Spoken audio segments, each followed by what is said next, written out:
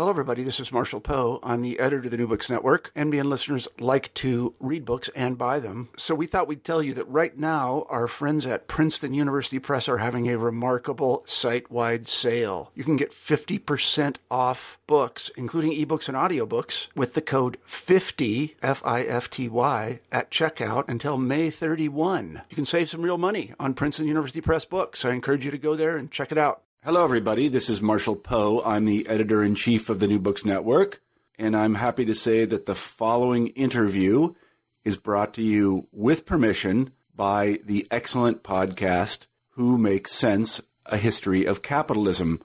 I hope that you enjoy this episode, and I hope that you visit Who Makes Sense. On Who Makes Sense, we argue that the history of capitalism is intimately tied with the history of labor. During our live show last month, I noted that for capitalism, the most important commodity is the labor power of the individual. But we don't live our lives solely as homogeneous labor power, nor does our employer view us in this way. Instead, the history of labor and capitalism is a thoroughly racial, gendered, and sexualized history. Today, we explore this theme through the lens of male flight attendants. We speak with Phil Tiemeyer about the shifts and the changes in the airline industry across the 20th century. Phil steers us through this history and reveals the importance and the difficulty of braiding together race, gender, and sexuality in a study of labor and capitalism. You are listening to Who Makes Sense? A History of Capitalism podcast.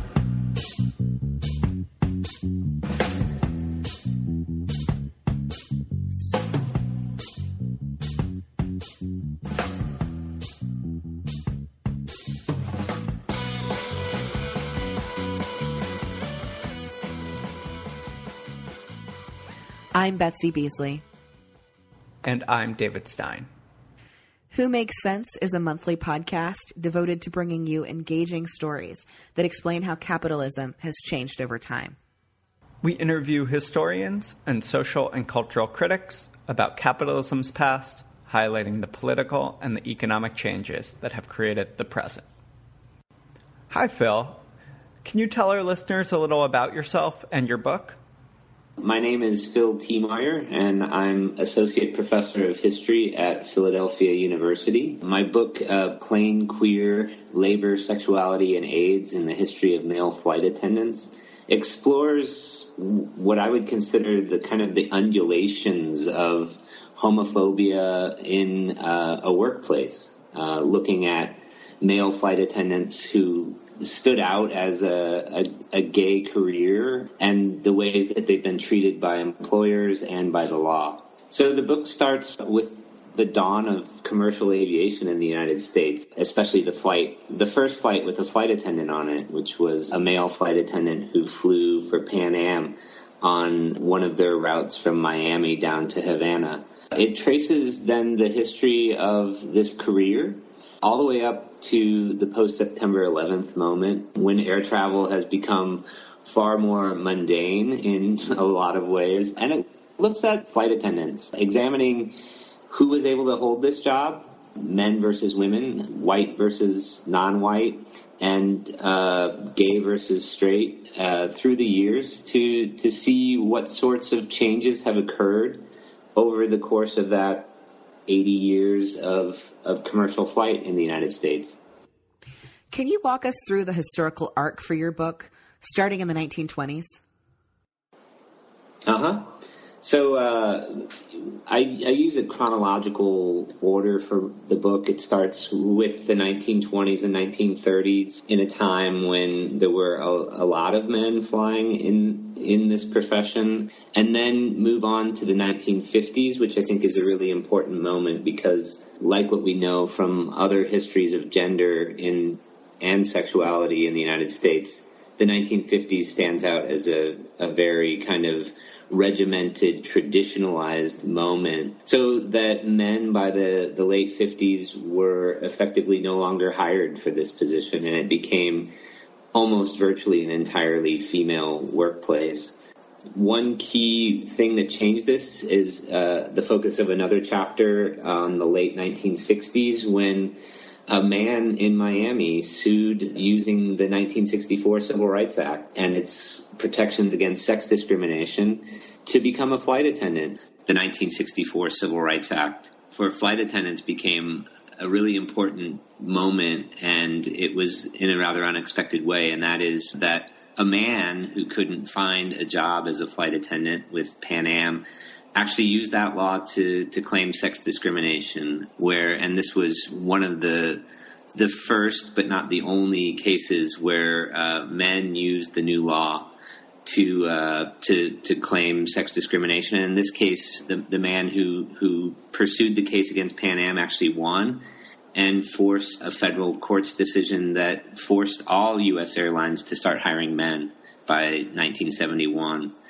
I move on from that moment in the book through the 1970s into a couple chapters that focus on the AIDS crisis of the 1980s, which is really this kind of crystallizing moment where LGBT, especially gay men, in the career of flight attendant, really sort of became visible in an unfortunate way for the first time, as many of their colleagues were falling sick. And so a whole set of workplace equity issues arise during the AIDS crisis that affects the flight attendant corps in a really profound way, and also becomes a bit of a media moment where Randy Schultz, who is a famous gay journalist out in San Francisco and chronicled the AIDS crisis in a very authoritative book on the crisis, and the band Played On, that was released in the late 80s.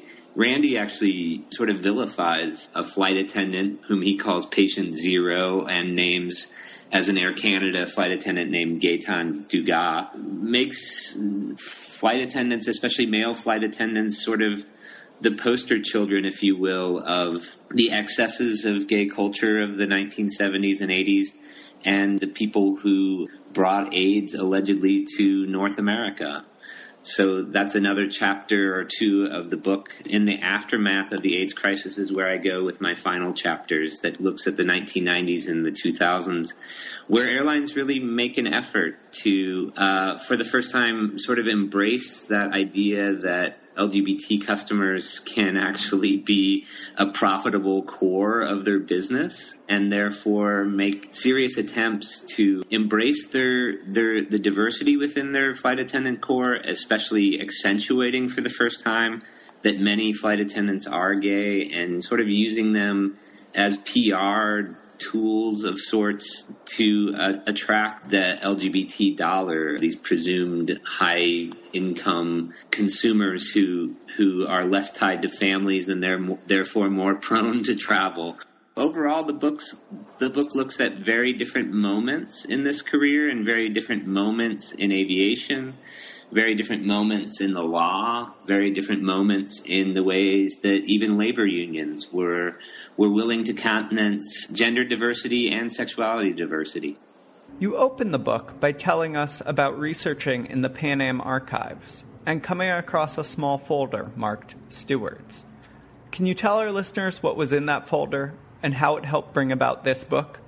Sure. So really, I was sort of fumbling around for what was then a dissertation topic and is now a book, a topic for my book. I knew I wanted to do something on aviation, and I found myself in the Pan Am archives down at the University of Miami, and was looking through various sorts of files and knew that one thing I wanted to pursue was this question of sexuality diversity in the flight attendant corps. So I looked through a set of files on flight attendants there, and it was a fairly big box, really, marked stewardesses. And I started to kind of flip my way through the various folders and came upon one that sort of stuck out because it was the only one labeled stewards. So I opened it up, and there wasn't too much there, but it was mostly clippings from Pan Am's own magazine that they would have in the seat pockets for customers to read while they were on the aircraft. So a few kind of PR stories that talked about really interesting things that I'd never heard of.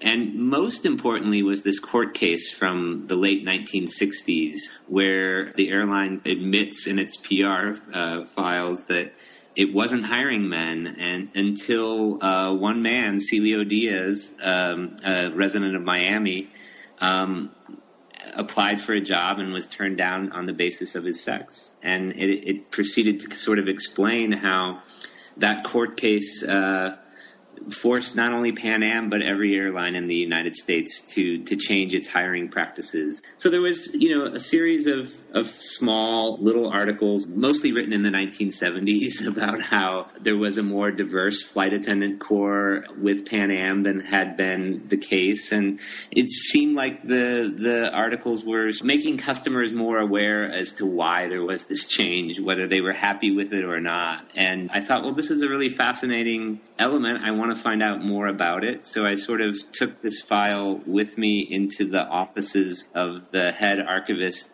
down at the University of Miami at the time. And I asked him where there were more papers about this court case and about this whole issue of male flight attendants. And he sort of looked up and said, kind of with a smile on his face, he said, well, I think you found everything that exists because we've got everything out there. And he said, if there's not much there, maybe that's the clue that you're looking for. Maybe there's a story behind this that you could actually flesh out in other ways. And so that was kind of the crystallizing moment where it was more the absence of anything rather than the presence of too much that made me realize that there was a history here that was worth being told. Something our listeners may or may not be aware of is the movement of women flight attendants in the 1970s to achieve greater degrees of dignity in the workplace, especially the right not to simply be seen as sex objects. And I wonder how the 1971 case that you're describing intersects with that movement, in the sense that it's about a different way of imagining that labor. Yeah, so definitely in the aftermath of the passage of the Civil Rights Act in 1964, and then a year later, the opening of the EEOC, the Equal Employment Opportunities Commission, it seems like the people who wrote that bill had a really strong focus on race in their minds, and they envisioned that the people who would come to the EEOC would be primarily African Americans who had incidences of workplace discrimination. But something surprised the EEOC employees right away in July of 1965, and that is that there were so many stewardesses who had claims that they wanted filed immediately, and these were claims of sex discrimination, not race discrimination. And at the time, I mean, we're talking about the mid-1960s, there was a whole assortment of ways that women in this job were being discriminated against. Rules against being pregnant, rules against being over a certain weight, age restrictions where some airlines were firing women when they turned 32 or 35 years of age. Marriage restrictions on some airlines as well, so that when you got married, you got fired. The things that women in this industry had to put up with were beyond the pale in terms of discrimination. And so a whole set of court cases, EEOC cases, labor union grievances were filed in the course of the late 1960s to get the airlines to treat their female employees on a par with their male employees. And there's no question that the main thrust of the legal work that was being done at the time was to address these issues that affected 96-97% of the flight attendant corps at the time, which was women. But alongside these claims were a few claims by men who couldn't even enter the career. And that's where the Celio Diaz case starts as well. Not with as much support, I would say, from the labor unions themselves, nor with as much support initially from sympathetic feminists in the EEOC. But over time, even the attempts on the part of stewardesses to gain equality became closely linked with this case from Celio Diaz and his efforts to get at least a foot in the door on an equal basis for men. Right. And it seems that must necessarily also reshape the idea of what the flight attendant's labor is. Is a flight attendant there mainly to make male passengers comfortable through an idea of sexual availability of female flight attendant? Or is it a job category where that is not the defining characteristic? Right, absolutely. And if you look at the final decision of the U.S. Court of Appeals in the Celio Diaz case, feminists were ecstatic and flight attendant labor unions were ecstatic with the language, because what the courts decided is that the essential business of an airline is to get passengers safely from point A to point B. To us, that seems, second nature. I mean, what we look for in a flight is to get safely from point A to point B, and if it's on time, even better, right?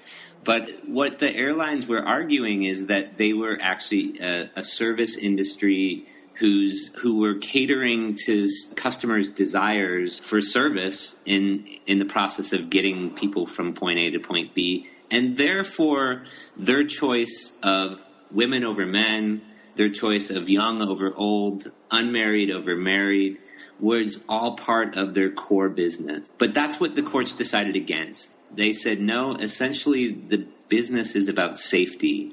And this really helped flight attendants and flight attendant labor unions in the 1970s to push a whole set of reforms and really sort of revolutionize the field away from a service-based and sex-based industry, let's be frank, to an industry that's built as a core of safety professionals. So this was a crucial break in freeing the women and the men in the flight attendant field from being seen as sex objects first.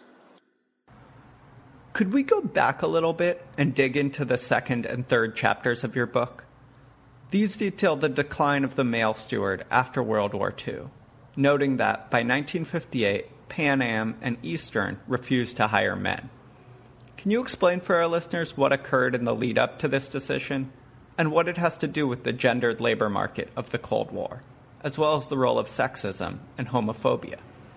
There's a lot to cover about the ways that sexuality and gender were being expressed in the workforce in the 1950s. The analysis has to start with World War II, which is this sort of defining moment. And World War II changed a couple things. First, the gender norms for Americans changed in a way that the veterans of the war, who were men almost exclusively, are suddenly kind of put in these roles as brave protectors and providers, and it sort of butches up manhood in America as the Cold War takes root in the United States.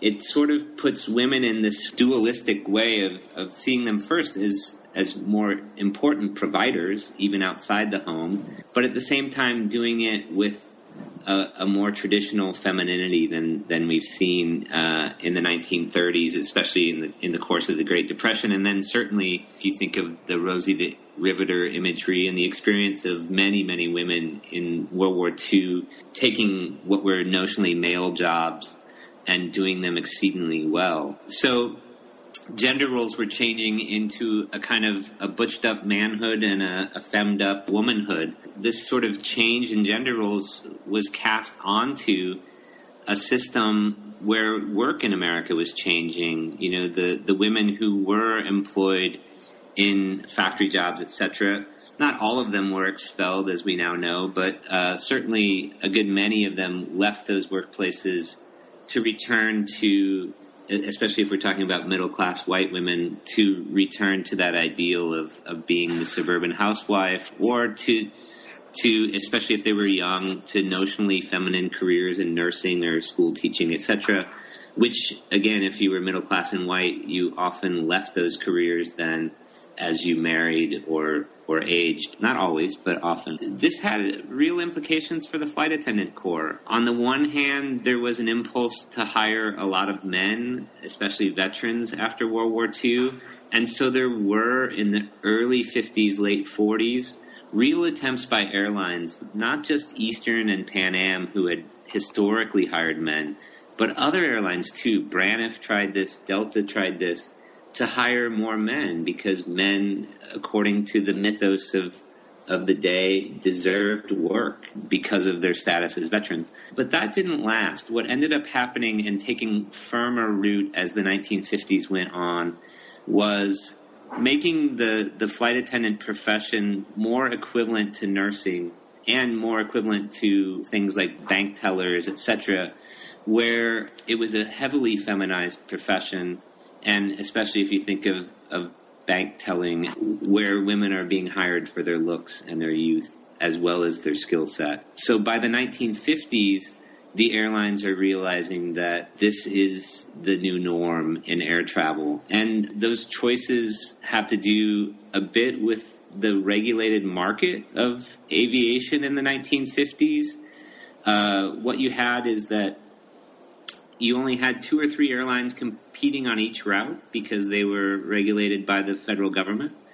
And they had to charge basically the same prices, which meant that the only way that they could, well, I mean, there are a variety of ways they could have differentiated their product, but the one that they chose was to hire the most attractive, the most doting stewardess corps as possible to create a loyal client base amongst the well-paid businessmen who were the primary air travelers in the 1950s. And so there became a real competition amongst the airlines to have the youngest, prettiest flight attendant corps as possible. Can you tell our listeners a little about how you went about researching the book? Sources were the big issue as to whether this book could be written. There is a real dearth of information about flight attendants overall. If you go to the core places where other scholars have been, and here I would single out Kathleen Berry's awesome work, Femininity in Flight, that came out around 2007, I believe. Kathleen was able to look at labor union archives of the flight attendant labor unions and find a real great set of documents that testified to the struggles of women to overcome their pigeonhole as the young, pretty, underpaid stewardesses. But I didn't necessarily have those same advantages because even when I went to those same labor union archives, the issues of men are harder to find in those places, and the issues tied to homosexuality are nearly impossible to find, except when, in certain circumstances, like the AIDS crisis, when workers were being fired, forced onto medical leave because of their HIV status and because of their AIDS status, honestly. I mean, this is the early 80s when the distinction between being HIV positive and having AIDS didn't really exist. So I could find some documents relating to those sorts of issues that are tied in with homosexuality, at least historically have been tied in with homosexuality. But honestly, a lot of my work had to be done through oral histories. And so I had to find a way to sort of uncover contacts with men who flew, and ideally men who flew long ago.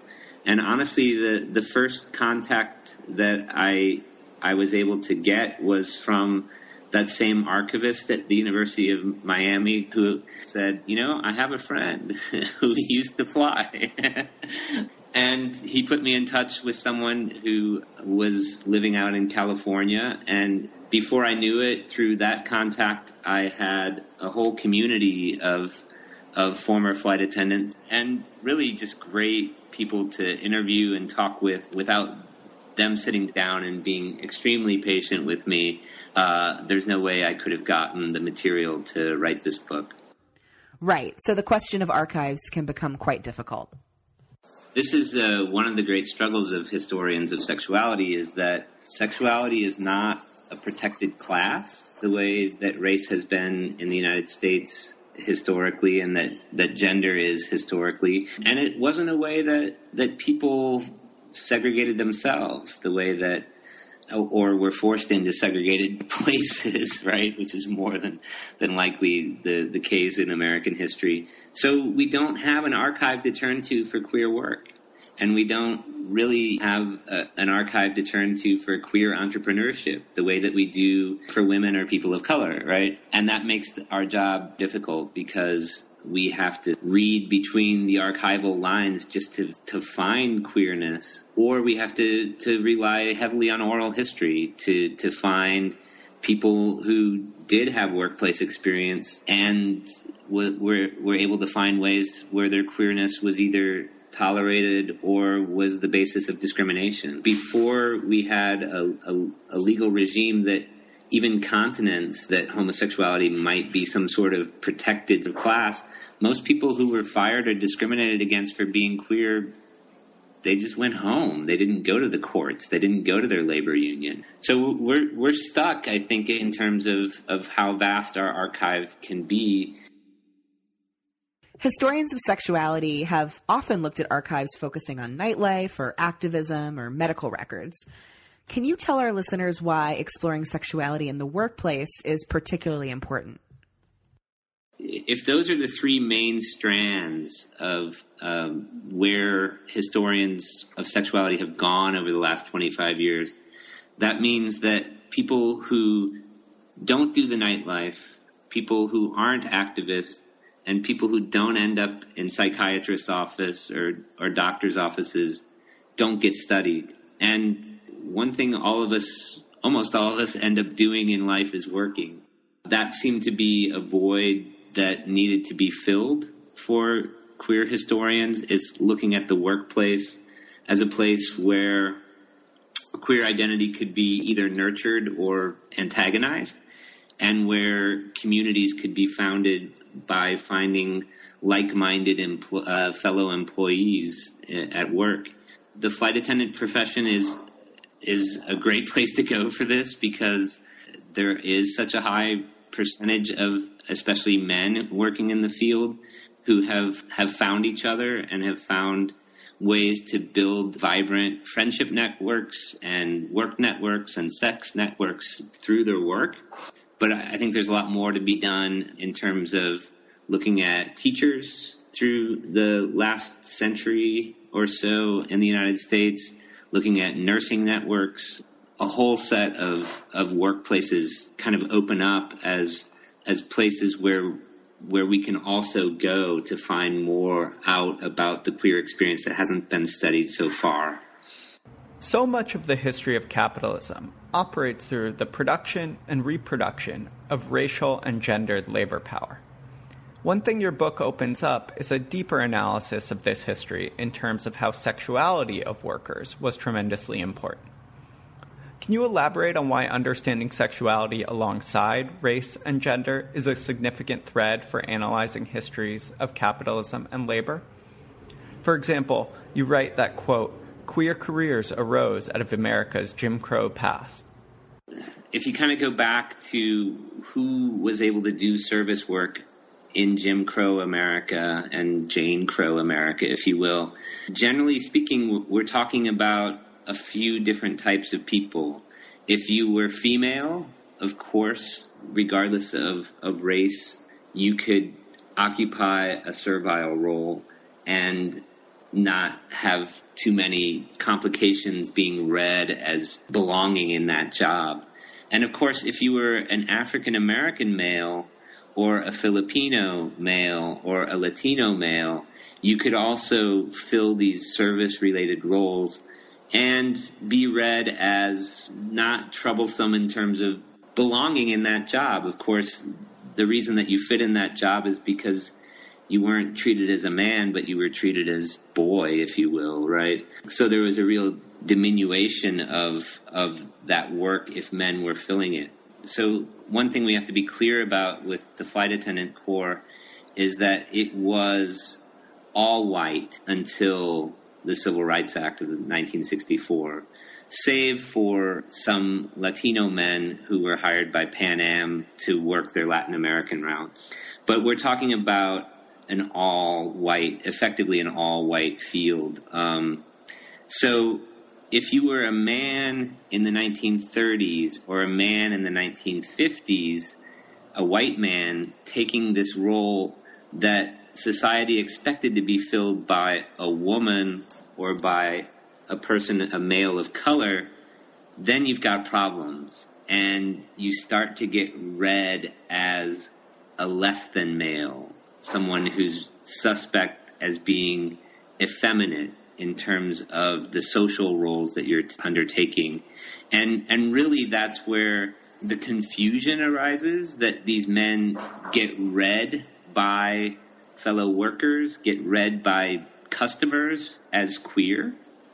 And it's interesting that the reality is somewhat equivalent in that many white gay men were actually seeking out this work and actually building networks of people who could help other gay men get hired in these jobs and build a team within the flight attendant corps at certain airlines that was supportive of each other as gay men. So really, yes, the history of these workers is very much tied in with Jim Crow and Jane Crow, in that if you're going to be a white man serving in a profession that's so service-oriented and so about looking good and serving male customers, then you're going to be read as queer. You do have another important example of how race, gender, and sexuality intersect in the workplace. And what I'm thinking about is how you close the book by discussing the way that airlines, almost as a marketing strategy, are extending same-sex benefits and using the presumed sexuality of flight attendants to reach out to a gay market. Could you tell us a little about your points about neoliberalism and how we should not consider these choices by employers as the culmination of sexuality rights in the workplace?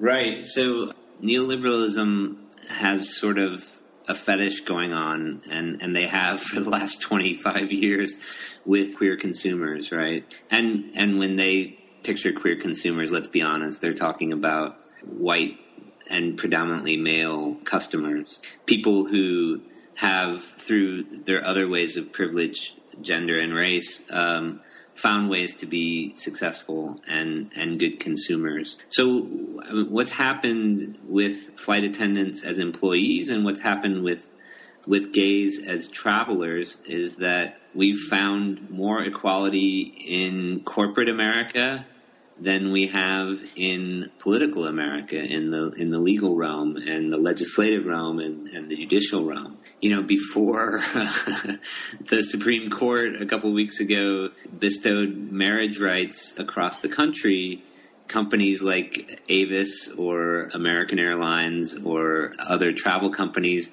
were already giving same-sex rights to couples with the same address, or couples who self-identified as being partners. And this started in the 1990s. It's kind of a great story in that there's definitely positive elements to it in that for queer employees of the airlines starting in the 90s and definitely by the 2000s, they too were benefiting from this corporate effort to reach the gay dollar, right? So they were being told by marketing companies that you can't just give same-sex benefits to your customers.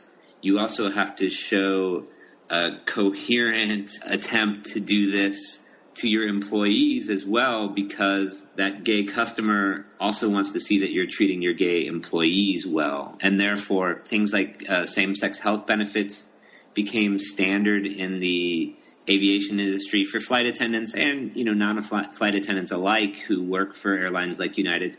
They became standard by the early 2000s, well before states or even many municipalities got around to extending these benefits. They also had other sorts of privileges, like what was known as buddy passes, where flight attendants or other airline employees could designate not just their spouses and not just their family members, but could choose one person or a couple of people to enjoy reduced cost flight privileges around the country, around the world. This was very much one of the first same-sex benefits that corporate America devised for their employees. The history of buddy passes goes all the way back to the early 1980s. So what we've seen over the last 30 years is that LGBT employees and LGBT customers have often gotten a lot of benefits bestowed on them by companies, even outpacing what we've been able to get from the government. But there's a dark side to this, right? And that is that all of this buy-in is tied to the myth, and for some, but only for some, the reality that we have money to spend and that we're valued customers for our amount of disposable income, especially vis-a-vis straight people who are trying to raise kids. So, and that's the dark side, right? I talk at the end of my book about Steven Slater, who was that JetBlue flight attendant who flew off the edge and quit his job by deploying the emergency exit slide and sliding down out of the plane onto the tarmac and running home, right?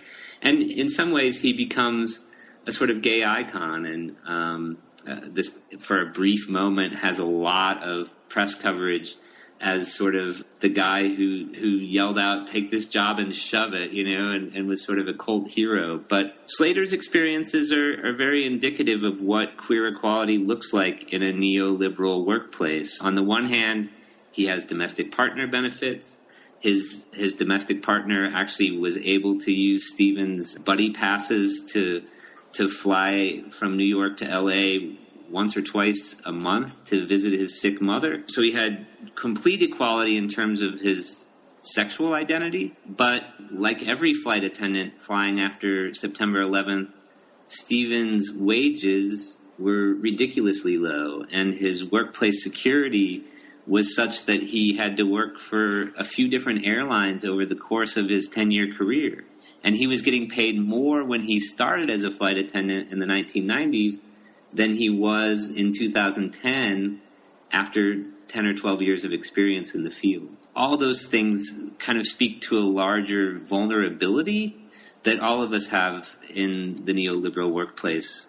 Even if we're getting more and more LGBT-based rights, we're losing our financial security, and we're also losing that potential ladder into a middle-class living as working people.